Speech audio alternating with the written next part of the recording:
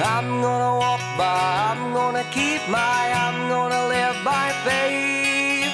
Keep the faith, keep the faith, keep the faith, keep the faith.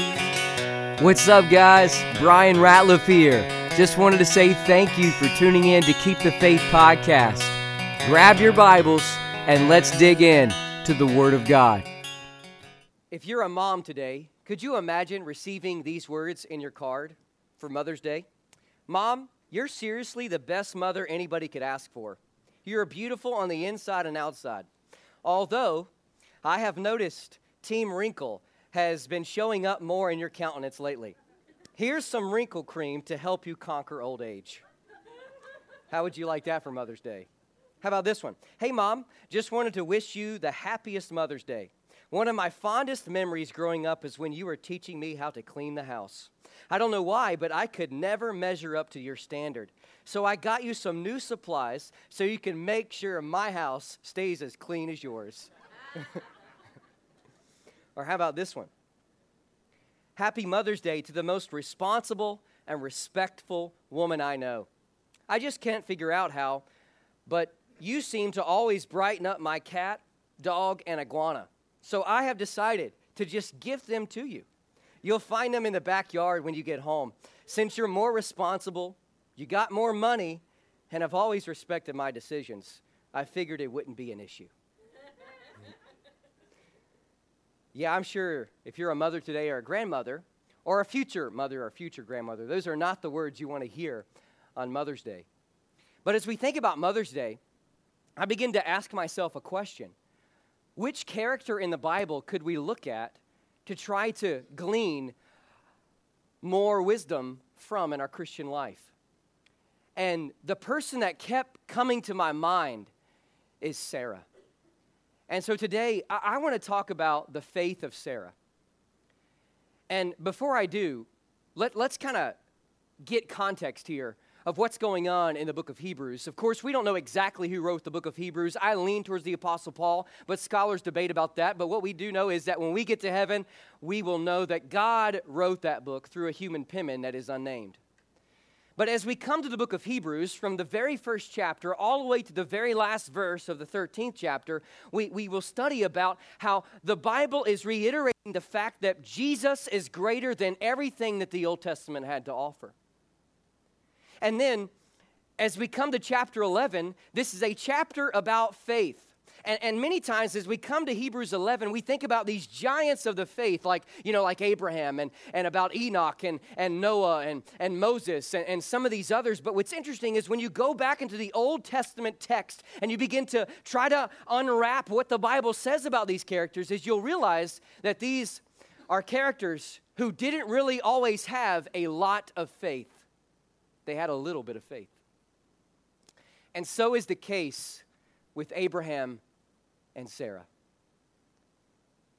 Now, that being said, today the key thought that I want to relay to all of us, that is, if we walk away with anything as we study the life of Sarah and the faith of Sarah, is in verses 11 and 12. This is the thought that we are going to pull from in these two verses. But God is a strength-empowering, faithful, trusting, promise-keeping God.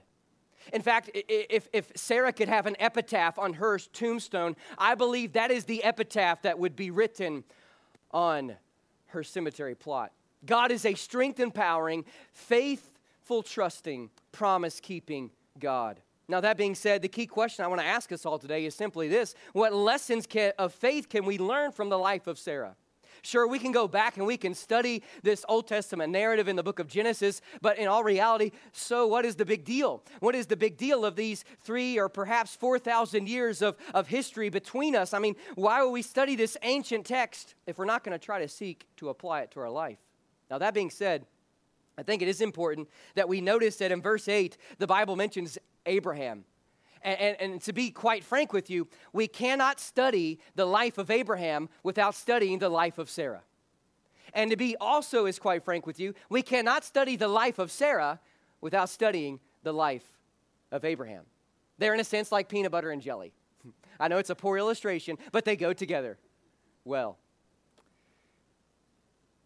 And if we call Abraham the patriarch of our faith, and as Paul writes in the New Testament, he speaks about how we are, in a sense, the spiritual seed of Abraham, and we, in a sense, are grafted into the promises that God gave to the Old Testament Israelites, even in the New Testament.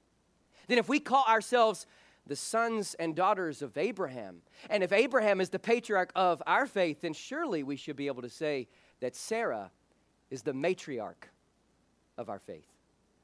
Now, the Bible never uses those exact terms, but it is the obvious truth. And so that being said, I want to take us back to Genesis. And if you've ever studied the life of Abraham and Sarah, you know that their life occurs between the last portion of Genesis chapter 11 and to Genesis chapter 25. And in these passages, in these chapters of Genesis, we read about how Abraham was 75 years old when God called him from one country to leave everything that he ever thought of and knew and to go to another country that he was not familiar with. And Sarah was 65 years old. There was a 10-year gap between their ages. And they go from Haran to go into the place of promise. And God established his covenant with them. In Genesis chapter 11, we read about Abram's father, Terah, or Terah, however you want to pronounce it. And it's just a genealogy listing there. And then in chapter 12, we read about how God literally calls Abraham, or Abram, and they pass through the land of Canaan. And then they sojourn in the land of Egypt, where Abram asks his wife Sarai to tell them that, hey, tell him you are my sister. Because listen, the Bible says that she was a very beautiful woman. And normally if a king in that age, in that time, had a lot of power. And a lot of times they would take a wife and make them their own. And so he said, tell him you are my sister, and which is a partial truth and a partial lie. She, in fact, was his half-sister. And time's not going to allow me to dive into the apologetics of that. But you can talk to me after the service and I'll explain the details there. But anyways, there, deception is involved in chapter 12. And God miraculously spares that situation. And in chapter 13 of Genesis, the Bible says that Abram and Sarah returned back to Bethel. But after some tension, they separated themselves from their relative named Lot.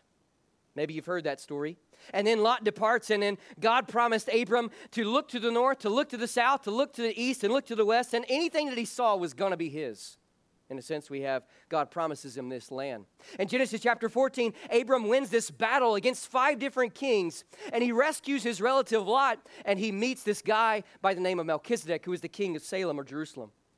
In chapter 15, God affirmed the unconditional nature of his promise through sacrifice.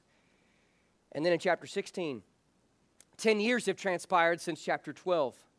And so now Abraham is 85 years old, and Sarah is 75 years old, and they have gotten a little impatient on God's promise that he made to them.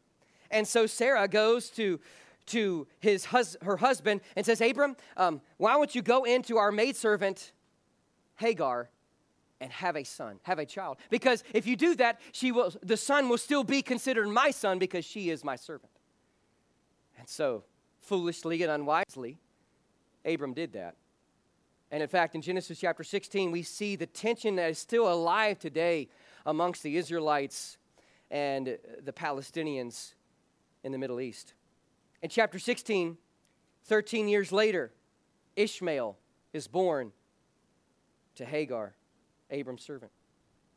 And in this chapter, God establishes this sign of circumcision to reaffirm his covenant with Abraham and Sarah, and then he changes their names from Abram to Abraham and from Sarai to Sarah. Chapter 18, you remember this story of all the ones. These 3 men, which turn out to be 2 angels and a Christophany of the Lord Jesus Christ, or a theophany, that is a bodily manifestation of God in the flesh before he came 2,000 years ago. And there they meet with Abram, and Abraham asks his wife Sarah to fix some food. And in the middle of all this, they reaffirm that Sarah is going to have a child. And of course, Abraham laughs, and Sarah overhears the conversation, and she laughs. Chapter 19, we read about Sodom and Gomorrah being destroyed. Chapter 20, Abraham sojourns in Gerar and informs King Abimelech that Sarah is his sister. Again, he makes the same mistake and demands his wife to say, hey, tell him you're my sister, even though it was not a full lie. It was a partial truth, and deception was involved. And God spared the situation and gave grace. In chapter 21, 25 years after God made the promise to Abraham and Sarah, God gave them a child by the name of Isaac. Abraham was 100 years old and Sarah was 90 years old. And unfortunately, tension was so severe from the day that Hagar gave birth to Ishmael until this very day.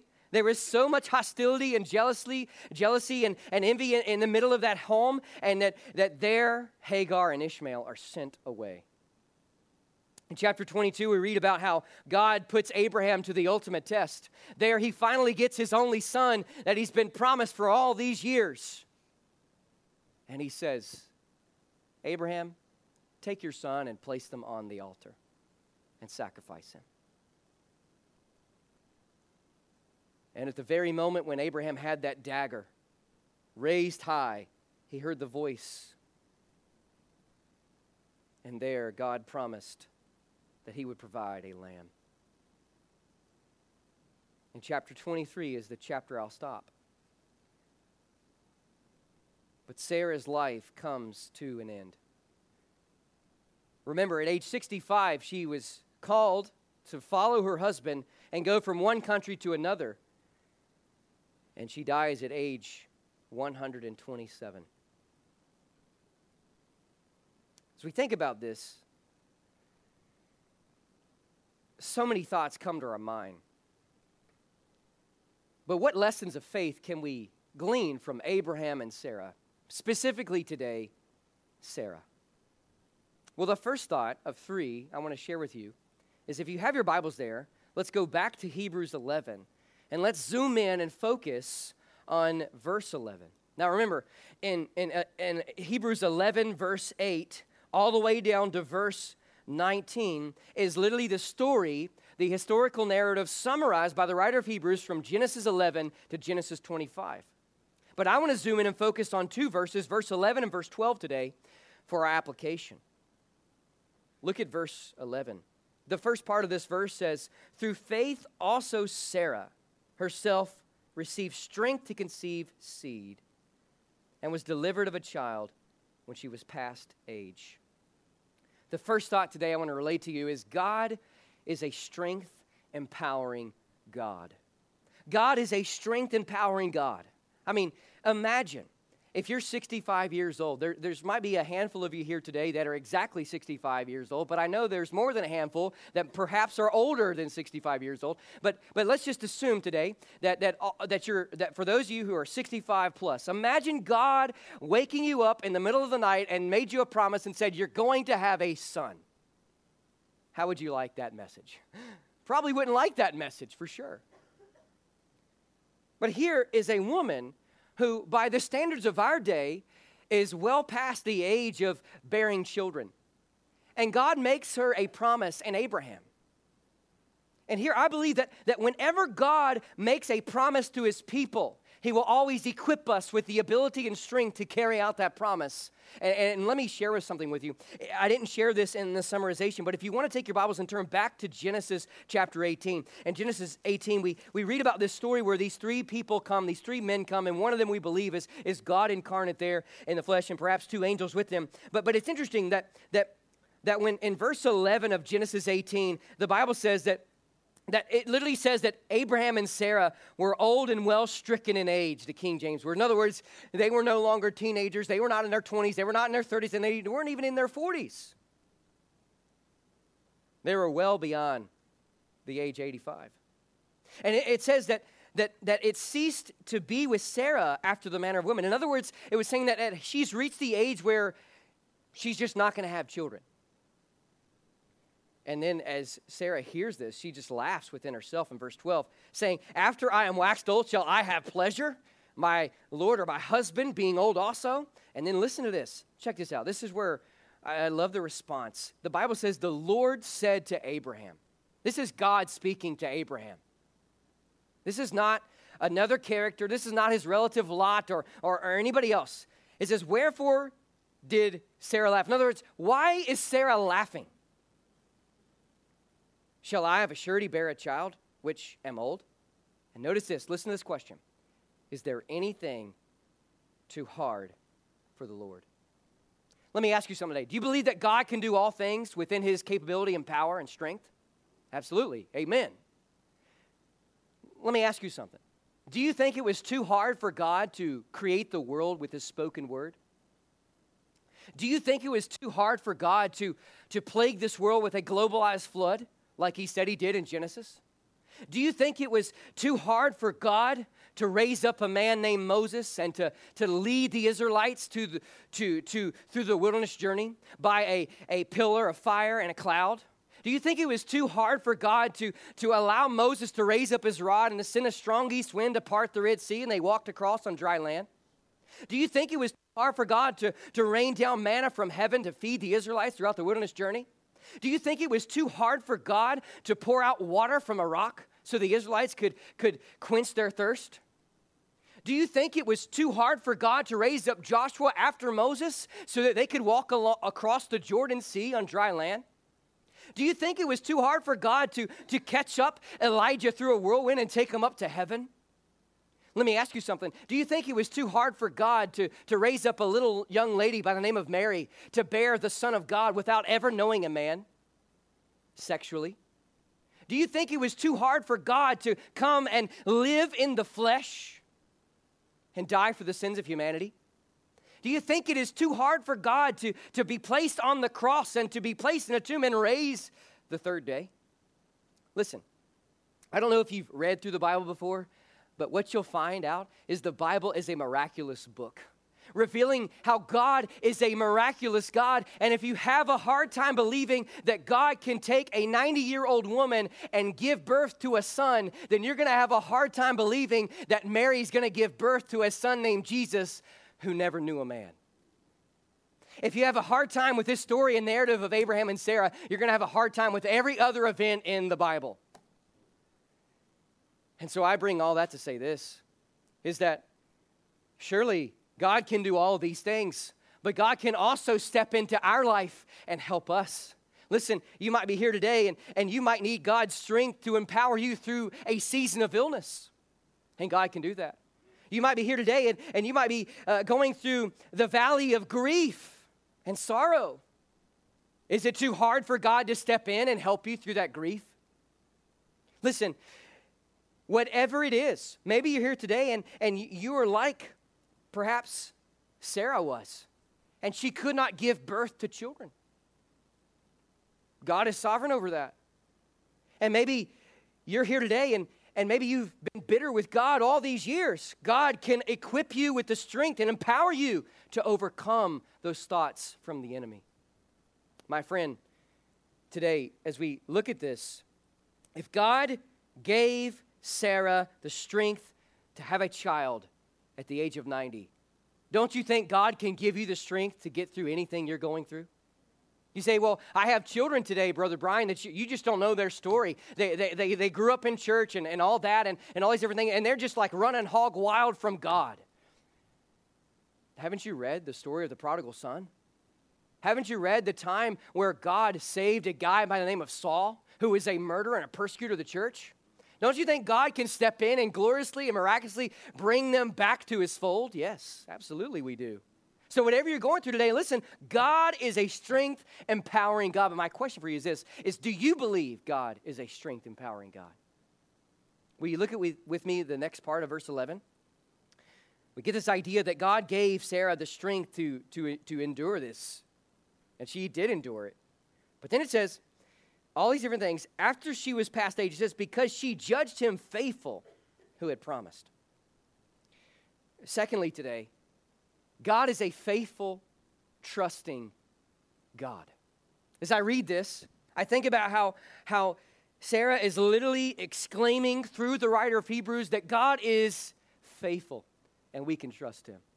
This word faithful, it gives this sense that whoever this term faithful is about, that this person is absolutely, totally trustworthy. And I believe God is that way. But in Genesis chapter 16, just think about this. That is the scene where Sarah actually was not full of faith. She lacked faith.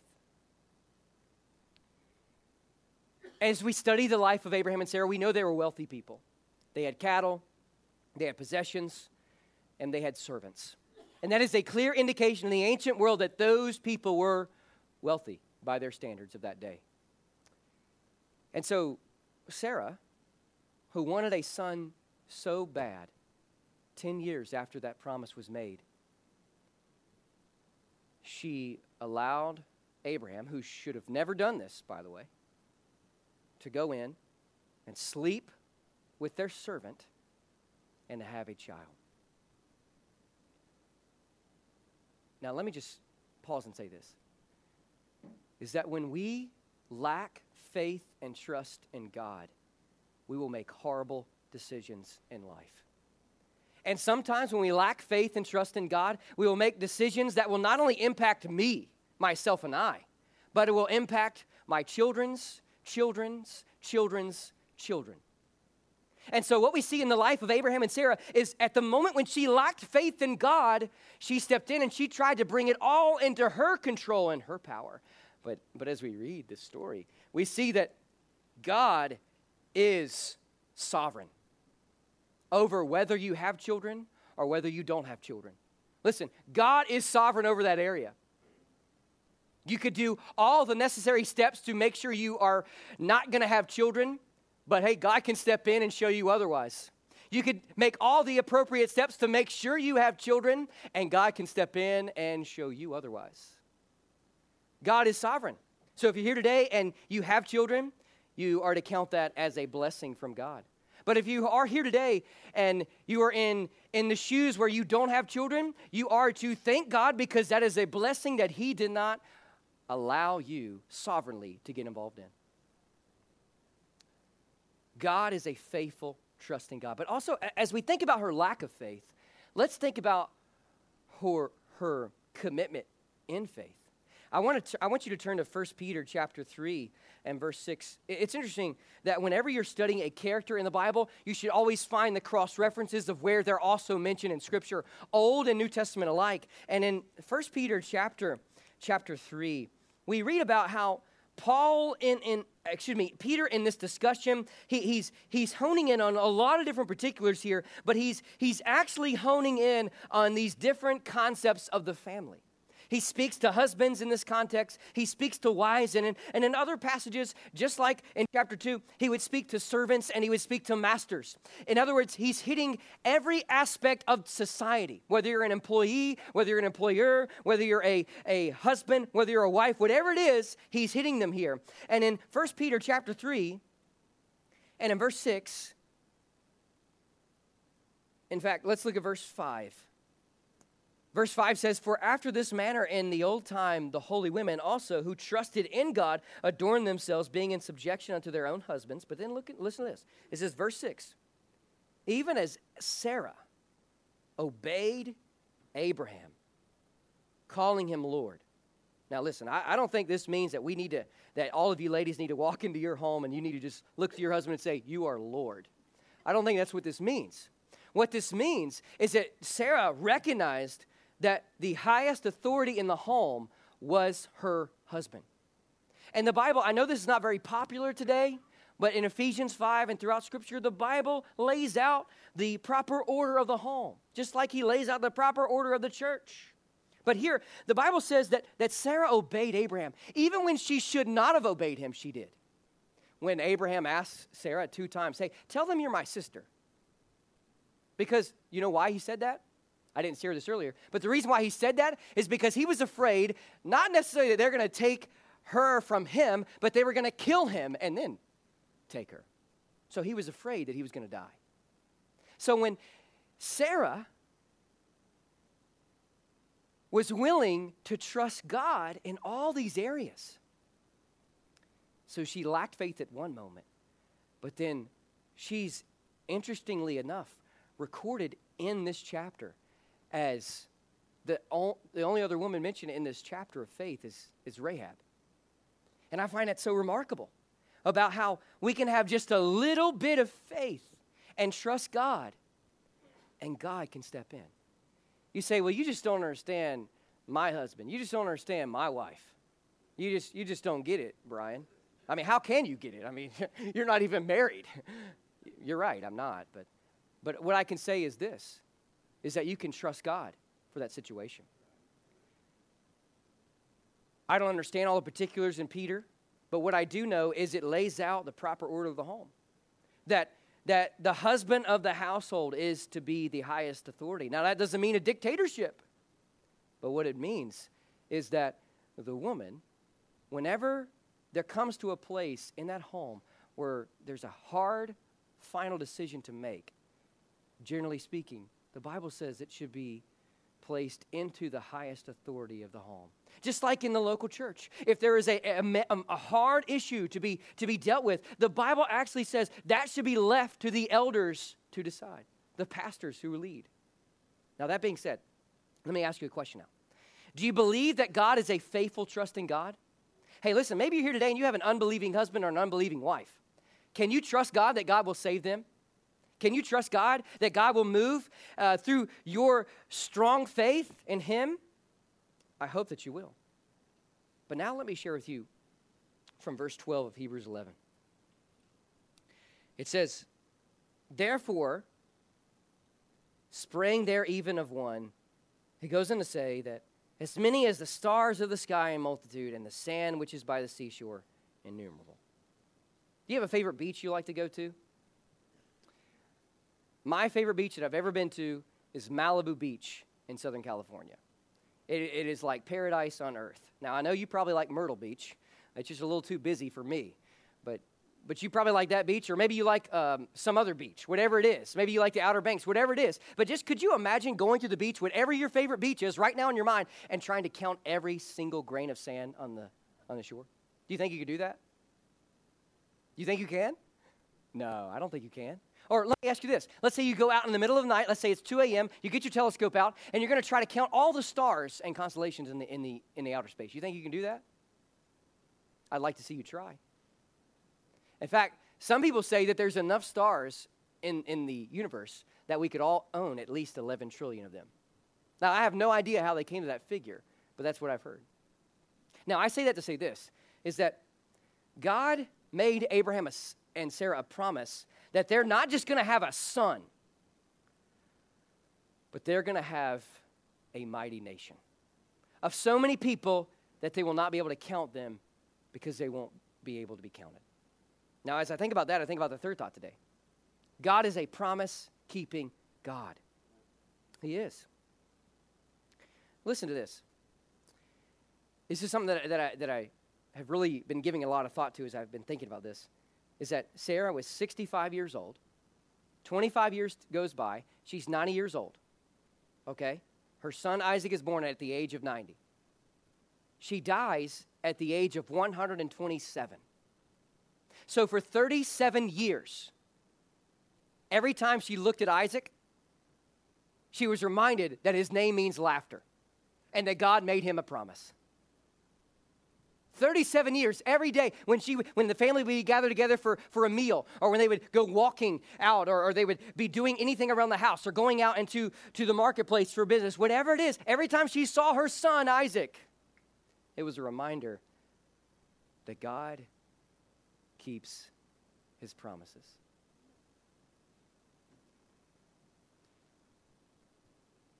So I wonder today, do you believe that God is going to keep his promises? Today, I'm thankful that the greatest promise that has ever been made is that God promised in Genesis chapter 3 that the Messiah would come. God made a promise that the Messiah would not just come and be clothed in flesh and wrapped in swaddling clothes lying in the manger, but the Messiah would come and live a sinless, perfect life, thought, word, and deed.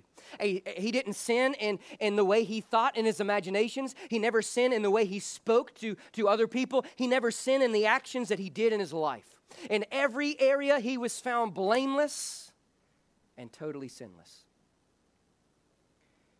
And God also promised that Messiah, as Isaiah 53 and Psalm 22 and many of the other prophets spoke about, how that Messiah would die in our place on the cross and take our punishment. He would take my sin that I've committed, and he would put that onto the account of Christ. It's so interesting.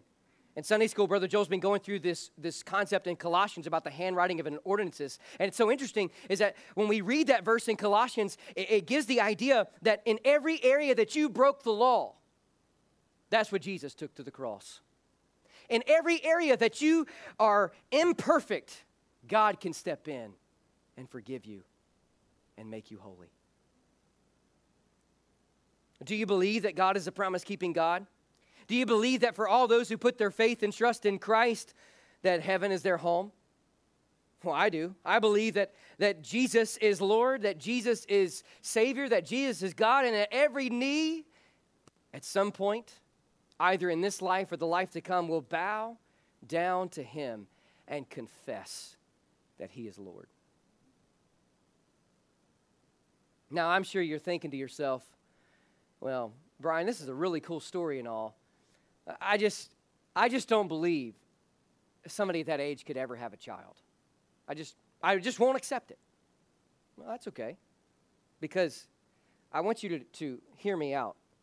USA Today, that is a credible source by any sense of our standard. And in 2019, in fact, the actual article date is September the 6th, 2019. You can go check it out. I'll be happy to send it to you in a text message, all right? Or email it to you, or private message you on social media.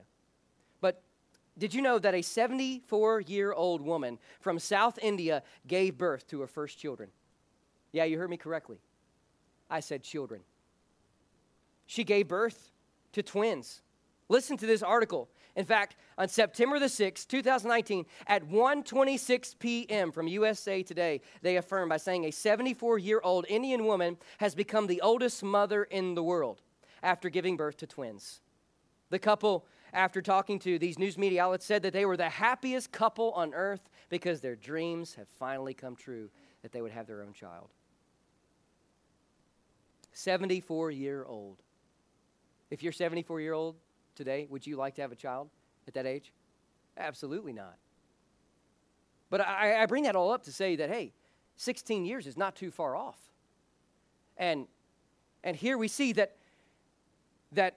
if you're not willing to believe by faith what the Word of God says, I could lay out you stat after stat after stat after stat, and you're still not going to believe it. So at the end of the day, yes, I believe the Bible is the Word of God. Yes, I believe that God is a promise-keeping God. Yes, I believe that he is a faithful, trusting God. Yes, I believe that he's a strength, empowering God. But it all stems on one word. And you know what that word's called? Faith. Would you say faith with me? Faith. Today we've looked at the faith of Sarah. But let me ask you something. When somebody comes to stand at your funeral and to speak about you, what would they say about your faith? Would they say that you were a person who believed that God gave you strength to endure the trials of life? Would they say that you were a person who believed and trusted faithfully in the promises of God and that he would keep his promises? Listen, God is a strength empowering, faithful trusting, promise-keeping God. What's up, guys? Brian here again. Just wanted to say thanks again for tuning in to today's episode. You can check out this full message at PastorBrianRatliff.com or Apple Podcasts or Spotify Podcasts. Keep the Faith is a ministry of Clearbrook Baptist Church in Roanoke, Virginia. If you're free one Sunday or Wednesday, we'd love for you to join us for worship. Until next time, God bless. I'm gonna walk by, I'm gonna keep my, I'm gonna live by faith. I'm gonna walk by, I'm gonna keep my, I'm gonna live by faith. Keep the faith, keep the faith, keep the faith, keep the faith.